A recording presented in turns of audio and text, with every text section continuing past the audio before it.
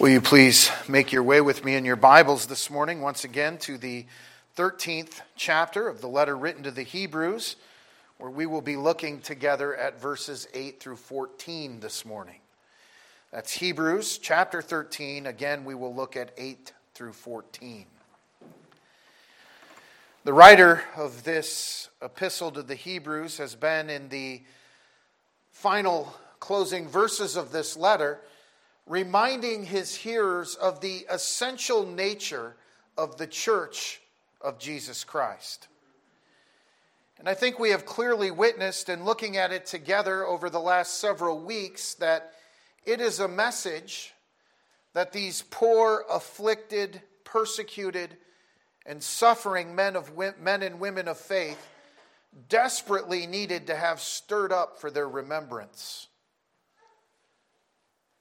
Indeed, brothers and sisters in Christ, as we look around the Christian church in our own day, I think we could probably all agree that a good stirring up of the memory regarding the excellency, the sufficiency of all that has been promised to us through the person and work of Jesus Christ as His church is still exactly what the church of Jesus Christ needs. Even in our own day, we see the masses moving away from the gospel to whatever is new and novel for the moment. Being content to live with symbols rather than their substance. But I want to tell you, the Word of God never paints that kind of picture of biblical faith for us. The gospel of Jesus Christ is the very power of salvation, according to the Apostle Paul.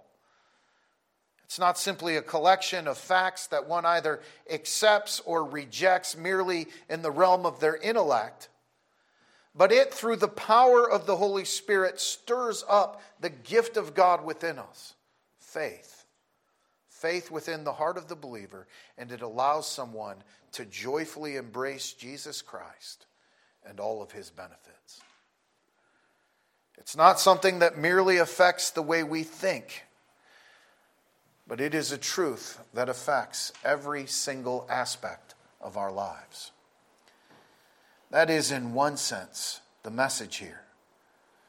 Right? The gospel is power. It is the grace of God that transforms the life of the one that hears with ears which truly hear the beautiful call issuing forth from the gospel. To come and to be reconciled to Almighty God. Beloved, it is a call to come to the throne of grace with the confidence of children and heirs of our Father in heaven. It is a call to come and delight in Almighty God and His holy law, which apart from Jesus Christ only speaks to us of our separation and our condemnation before the face of God, and evokes anything and everything but delight for the one who's dead in his trespasses and sins. Apart from Jesus Christ, there is rightly only fear and trembling in the presence of God. But in Jesus Christ by faith, cloaked as it were in His perfection, there is delight in every single word that issues forth from the mouth of God. He is our delight. His word feeds our contentment in Jesus Christ. Our joy grows. Right? It transforms us. It gives to us very real rest in Jesus Christ. And we can never, ever tire of drinking from this fountain, which is both refreshing and inexhaustible for the believer. Therefore, the writer has focused all his attention on the glory, the sufficiency, and the excellency that far surpasses all other revelation. All of which only existed to point us towards the Lord Jesus Christ. All Scripture finds its meaning in the revealed Christ of Almighty God. And so the writer here, in closing this letter, makes application from this central and wonderful truth. The church of Jesus Christ is powerful because Jesus Christ is at its head, empowering it. Their afflictions were not something that should drive them into despair or drive them into hopelessness. Rather, they should see it as the merciful and loving hand of Almighty God in disciplining them, in refining them, in molding them, making them into absolute reliance, complete, utter dependence upon God alone and His faithfulness. Therefore, rather than seeing their affliction as an occasion for them to flee back into the shadows of Judaism to find comfort amid so many fiery trials, they should persevere in the faith, clinging to the Lord Jesus Christ, delighting in Him, even at the expense of every other comfort in this life. It was the very love of God that was doing this. And far from being designed to lead them into despair, its design was to cause them to delight in Jesus and to bring glory to God, who is and has always been and will always be faithful. They were not left to suffer in isolation, but God in His mercy and in His providence had made them a part of something altogether glorious, the beautiful bride of Jesus Christ, the church. And so He tells them they're to lean upon one another, even as they lean collectively upon God's faithfulness. They were to edify one another. They were to actively love one another, even as they themselves had been loved. They were to delight in the Word of God, and that delight would be manifested in their grateful obedience to that Word. They were to ignore the murmuring of their flesh and the devil, and they were to take God at His word by faith. They were to rest in His word, find His word sufficient as they steadily ran the race of this life toward that great city with the foundation whose builder and maker is God. To flee into the symbolic representation of redemption now, in the face of the revelation of the very substance of all of those shadows, would be the absolute height of folly. That's the point. And it would do nothing to alleviate their suffering. Any relief that they would find would be temporary and fleeting at best. That's the context for the text that is before us this morning. And as I said, though the immediate context is these struggling Hebrews themselves, the rich truth that is put forward here really is for all of those who refer to themselves as the bride of Jesus Christ, the church. The gospel ought to shape everything that we do in this life. It should quiet our anxieties. It should relieve our temporary pains. It is the balm which soothes the pilgrim's wounds as he steadily makes his way toward Zion. And it is a truth that has existed forever, before the foundations of the world itself. Jesus Christ is the same yesterday, today, and forever. And for the true child of Almighty God, there is no place for us to flee but into His everlasting arms, where you and I find comfort in the shadow of His wings. Beloved, as we move ever closer to the end of this very Christ-exalting epistle, may that timeless truth resonate within all of our hearts and move us towards grateful, even joyful service within His unshakable kingdom, to the glory of our unshakable King. So I'd like now for us to look to the Word of God this morning. I'd like you to follow along as I read from the holy, inerrant, and infallible Word, Hebrews chapter 13. Again, I will pick up with verse 8, and we will read through verse 14. Hear now the word of our Lord.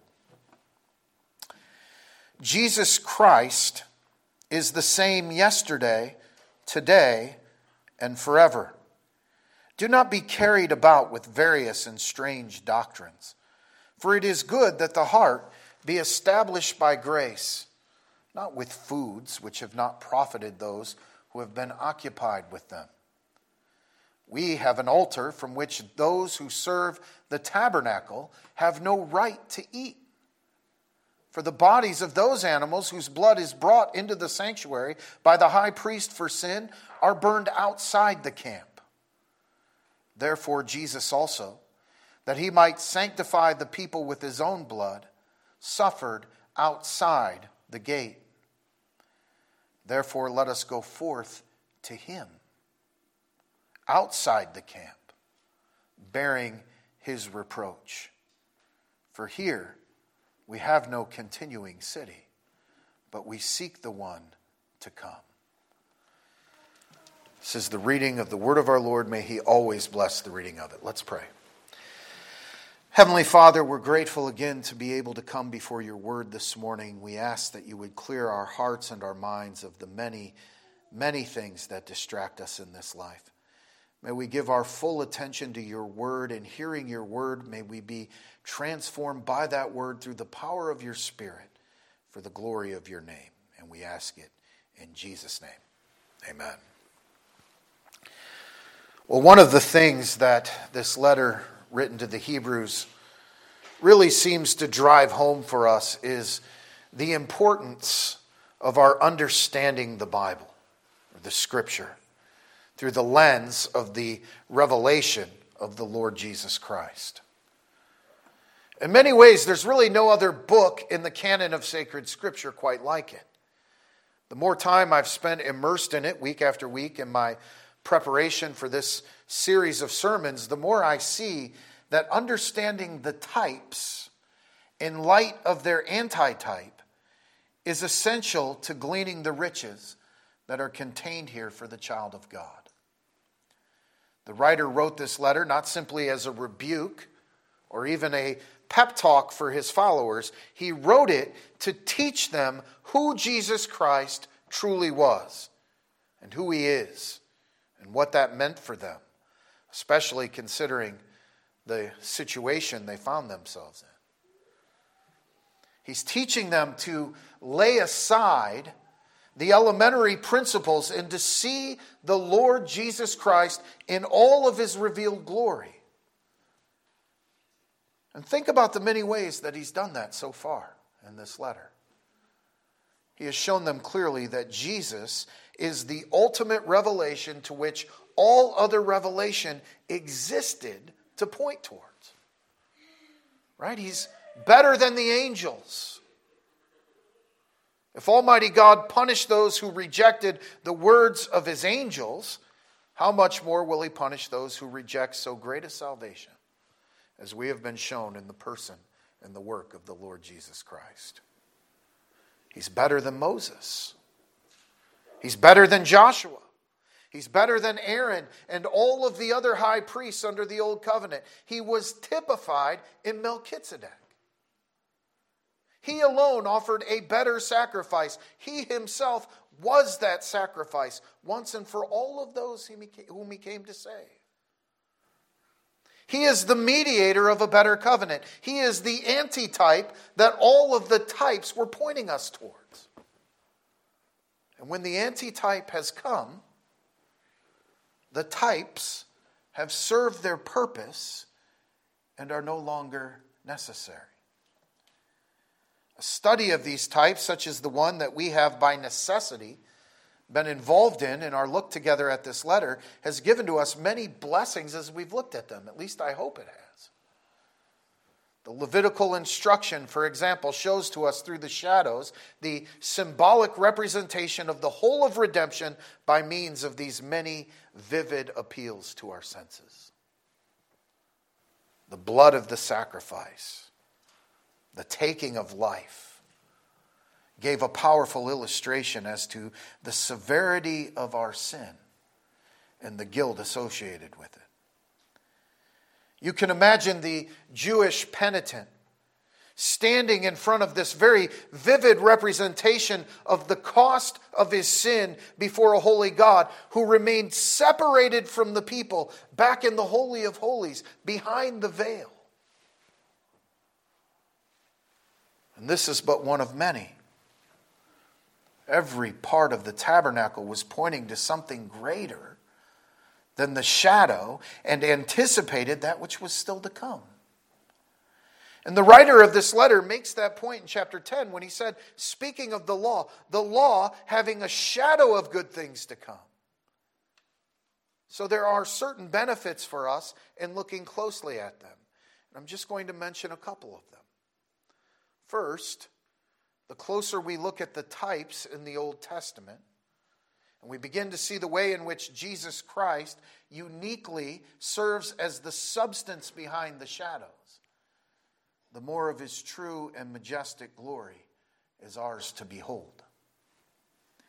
We walk away from them with a more thorough understanding of who Jesus really was and who he is and what, in fact, he came to this fallen world in order to accomplish. We see to an even greater degree the depth of his love and the purpose of his work. And we are moved towards a much deeper appreciation of the grace of God, in that he sent his only begotten Son to purchase us through his precious blood. We get an even deeper sense of his absolute ownership of us. And beloved, we should be left standing in awe of the Lord Jesus Christ. It should move us more and more into that burning desire within our own hearts to worship and to take delight in him and to enjoy every single one of his gifts. We also, in looking at these types and shadows, I think, gain a much deeper appreciation for the increasingly manifested divine inspiration of the Holy Scriptures. We see clearly in the design and harmony of the Bible as a whole, its unmistakable divine authorship. And again, we find even further reason to delight in every single word contained within our Bibles. Beloved, we are encouraged. We are sustained. We are moved towards God by such wonderful knowledge. And we see in all of it that there has always been essential unity in God's gracious dealing with his people. Jesus Christ really is the same yesterday, today, and forever. The picture of our redemption has been more and more revealed to us. However, its substance has not changed. And so now the writer of this letter makes one final appeal to his struggling flock in order to end all doubts which might exist as to the extent of Jesus Christ's far surpassing superiority to all other things. And if we're not careful here, we could fall into the error of thinking that the writer is here just referring to the wrangling over clean and unclean foods that every Jewish person would have been remarkably familiar with. And it's very tempting to do so here, and to sort of just gloss over the deeper meaning of this careful writer who seeks first and foremost in this letter always to exalt the name above all other names, the name of Jesus Christ our Lord. Undoubtedly, food and what was permissible and impermissible was an issue that these converts from Judaism to Christianity would have had to have wrestled with. We see even the degree to which the Apostle Peter himself struggled with it in the book of Acts when God made it clear to him in his dream that all foods were now lawful for him. However, I do not think that this is the writer's intent here. This picture, the picture here, is much more glorious and edifying for the people of God than just that. I want you to look at what he says. He first warns them of the danger of falling into the trap of strange and new winds of doctrine. He's speaking here of doctrine that takes something other than the grace of Almighty God in the person and work of Jesus Christ as its grand central theme. Look what he says. Do not be carried about with various and strange doctrines, for it is good for the heart to be established by grace, not with foods which have not profited those who have been occupied with them. And I think the key to understanding this reference to food is found not in simply the history of the Jewish people concerning foods that are clean and unclean, but its connection to the altar in verses 10 and 11. Did you notice that in 10 and 11? The writer says, we have an altar from which those who serve the tabernacle have no right to eat. For the bodies of those animals whose blood is brought into the sanctuary by the high priest for sin are burned outside of the camp. So we have to ask the question. The food under consideration here is tied to the altar and to the fact that the Christian's altar and the food that flows from it are not for those who serve in the tabernacle. And then there is this reference to the sin offering and the animal sacrifice's body itself being burned up or consumed outside of the camp. So the question is, what is the writer referring to? Again, he's pointing them to the type in order to deepen their understanding, indeed deepen their appreciation for the antitype. He's pointing them back to the shadow, and he's calling on them to understand it in light of the substance. And beloved, he is pointing them here towards the one offering that all others paled in comparison with for the Jewish person. He's looking back to the sin offering on the Day of Atonement. It alone was unique from all of the other sacrifices under the Levitical law, in that the priest and those who were serving in the tabernacle, indeed, not even the penitents themselves, no one could eat any of this particular sacrifice. It is described for us in Leviticus chapter 16. I'm not going to read it all this morning, as we've looked at it briefly before in this series already, but I am going to summarize it as briefly as I can for you. The Day of Atonement was the only day of the year that anyone at all could ever enter into the Holy of Holies. And even then, it could only be the high priest who could enter, and only after he had spilled much blood. First, he had to sacrifice a bull and a ram. The bull was a sin offering, and the ram was a burnt offering in order to atone for his own sin, so that he could then carry out the sacred duty of making the sacrifice that would atone for the sin of all the people. Then 2 goats were chosen by lot from the herds. One was to be set apart for the Lord as a sacrifice to atone for the transgressions of the people. The other was to be set apart as the scapegoat, which we've talked about at length sometime before. The priest would burn incense on the incense altar. Thus, when entering the most sacred place, the Holy of Holies, the smoke from the incense would serve to at least somewhat diminish his view of the mercy seat where the glory of the Lord was over. He would then take the blood of the sacrifice from the bull upon his finger, and he would sprinkle it 7 times before the mercy seat. Then he would go out and he would kill the goat for the sin offering, and he'd do the same with that blood, only this time he would consecrate everything. Then, taking both the blood of the bull and of the goat, he would put it on the horns of the altar. And when everything had been atoned for, he would place his hand upon the head of the scapegoat, and he would confess over the scapegoat all of the iniquities, all of the transgressions of the people. And then that goat would be set free into the wilderness, thus carrying away with it the iniquities of the people of God. Then only the fat from the sacrifice was burned upon the altar, as a sweet aroma to the Lord. But everything else from the sacrifice was to be carried outside of the camp and burned entirely. And this is the uniqueness of this particular offering.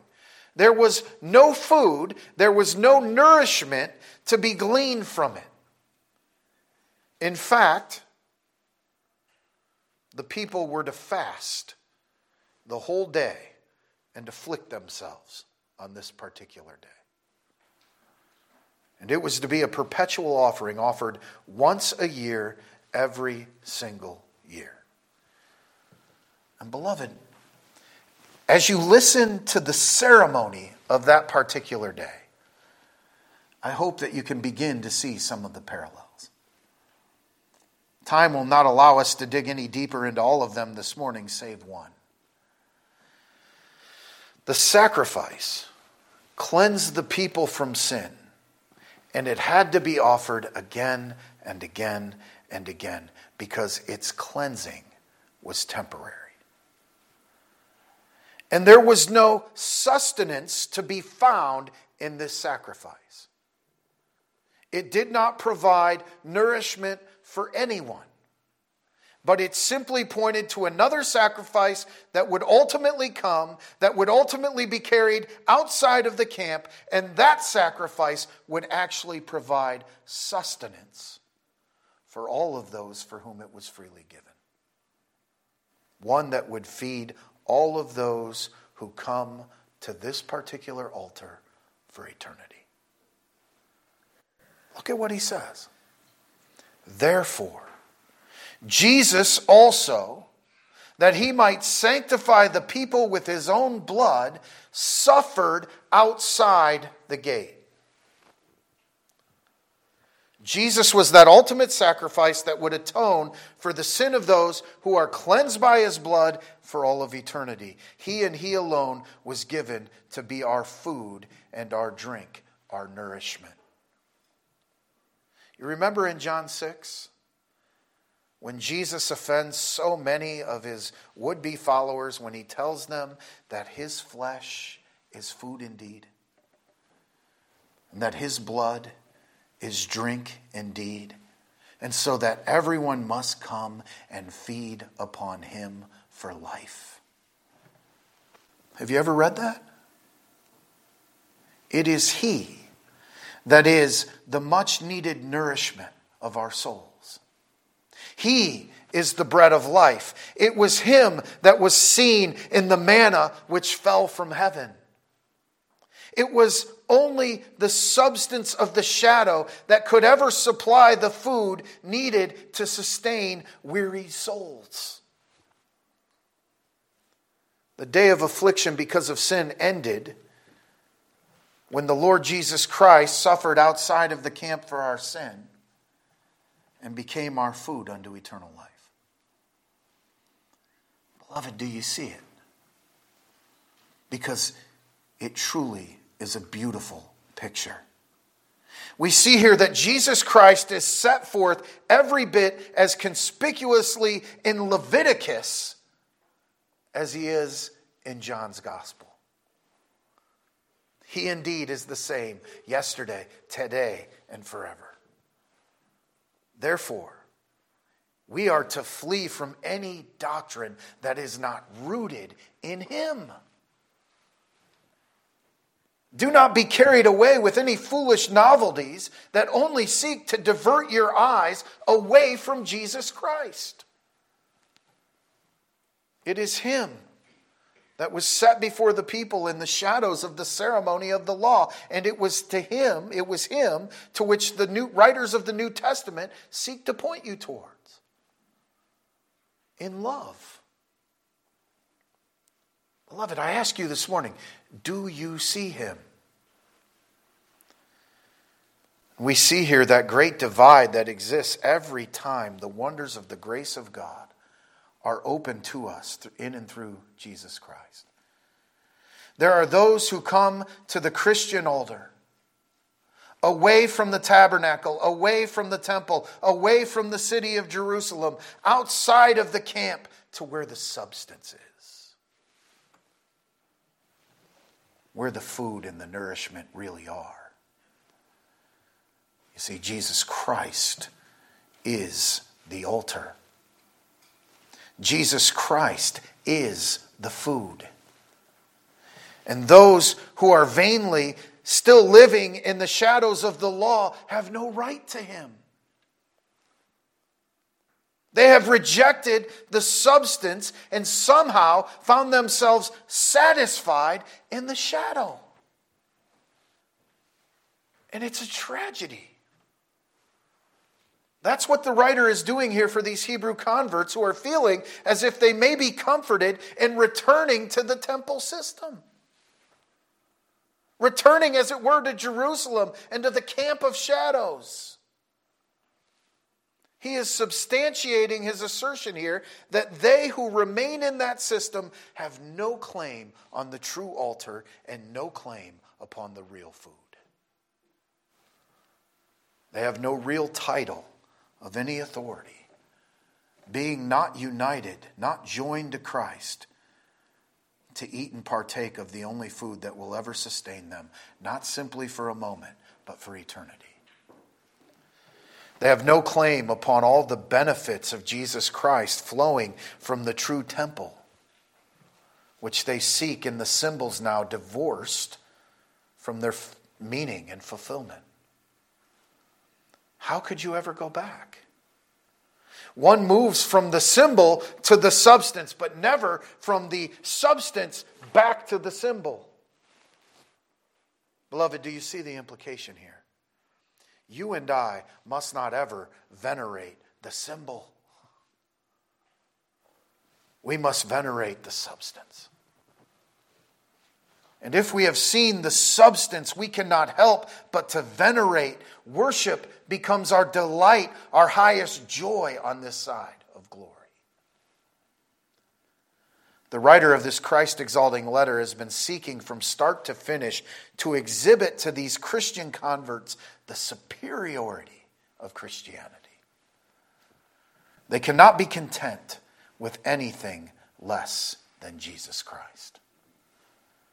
Those who come to Christ by faith come and eat of his flesh and partake of his cleansing blood, and they are satisfied. They are nourished. And they do it no longer in the temple, in the holy city, but outside of the camp where Jesus was. And we are not seeking our residence in just any city, but leaving the camp as those who have rejected him, the city of those who have chosen to live for the shadow of the reality, we move away from the city towards another city, towards the city where Jesus is. Beloved, do you understand even more clearly now why we, by nature of our union with Jesus Christ by faith, must be pilgrims on this earth? Jesus moved outside of the camp and suffered the full wrath of Almighty God away from his presence. There he purchased us with his blood, amid wretched filth, outside of the gate where the lepers were supposed to live, where the refuse and the dung heaps were, paying our price in full by willingly taking our penalty. And now we are ever moving, inching closer and closer to the heavenly reality where he is, sitting at the right hand of the Father, supplying us with absolutely everything we need in order to come home. He is sanctifying our works. He is sanctifying our prayers. He is sanctifying our thoughts. His Spirit moving us along in the race of life towards him. You understand, if the high priest had eaten of this offering, it would not have atoned for anything. It would have taken on the character of a peace offering. If the whole sacrifice had been consumed upon the altar, it would have taken on the character of a burnt offering. And it would not have atoned even temporarily for the sins of the people of God. But the sin offering pointed to the fact that Judaism, The Levitical law would have to be abandoned before any could eat or derive the benefit of the Christian altar that it served to illustrate.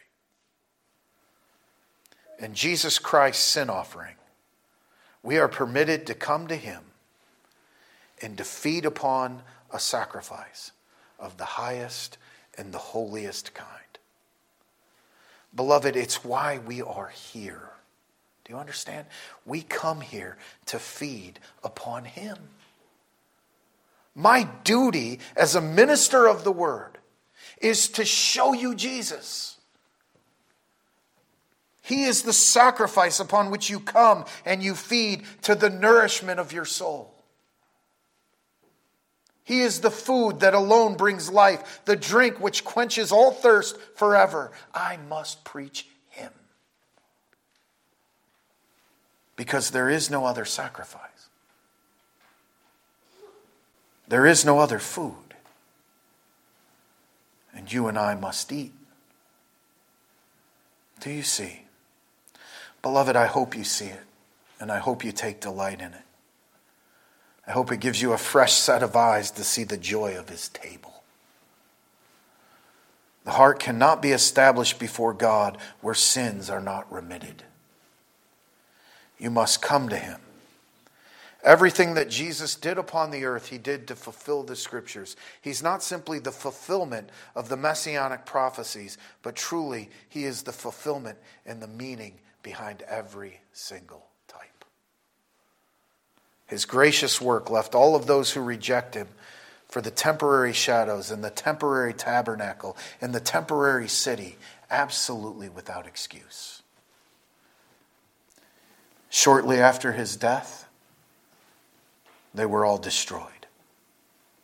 The temple was thrown down. The city was sacked, and the people were scattered. But to those who flee to him, he remains steadfast, immovable, unshakable, ever calling, ever guiding us towards home. Though the strange winds of false doctrine blow all around us today, beloved, they are not to distract us from the Lord Jesus Christ. Beloved, if you see him as he has revealed himself, you can never be satisfied with anything less than him. Are you satisfied in the Lord Jesus Christ? Is he your delight for all of eternity? Do you long to be with his people, worshiping him for who he is, for what he has done, for the treasure that he has poured out upon his people? Beloved, if that is true for you, then let it be reflected in your life lived out as a sacrifice of praise. Let it be manifested in your grateful obedience to his word. And let it be manifested in your well-nourished flesh as you feed upon the bread of life. Amen. Let's pray.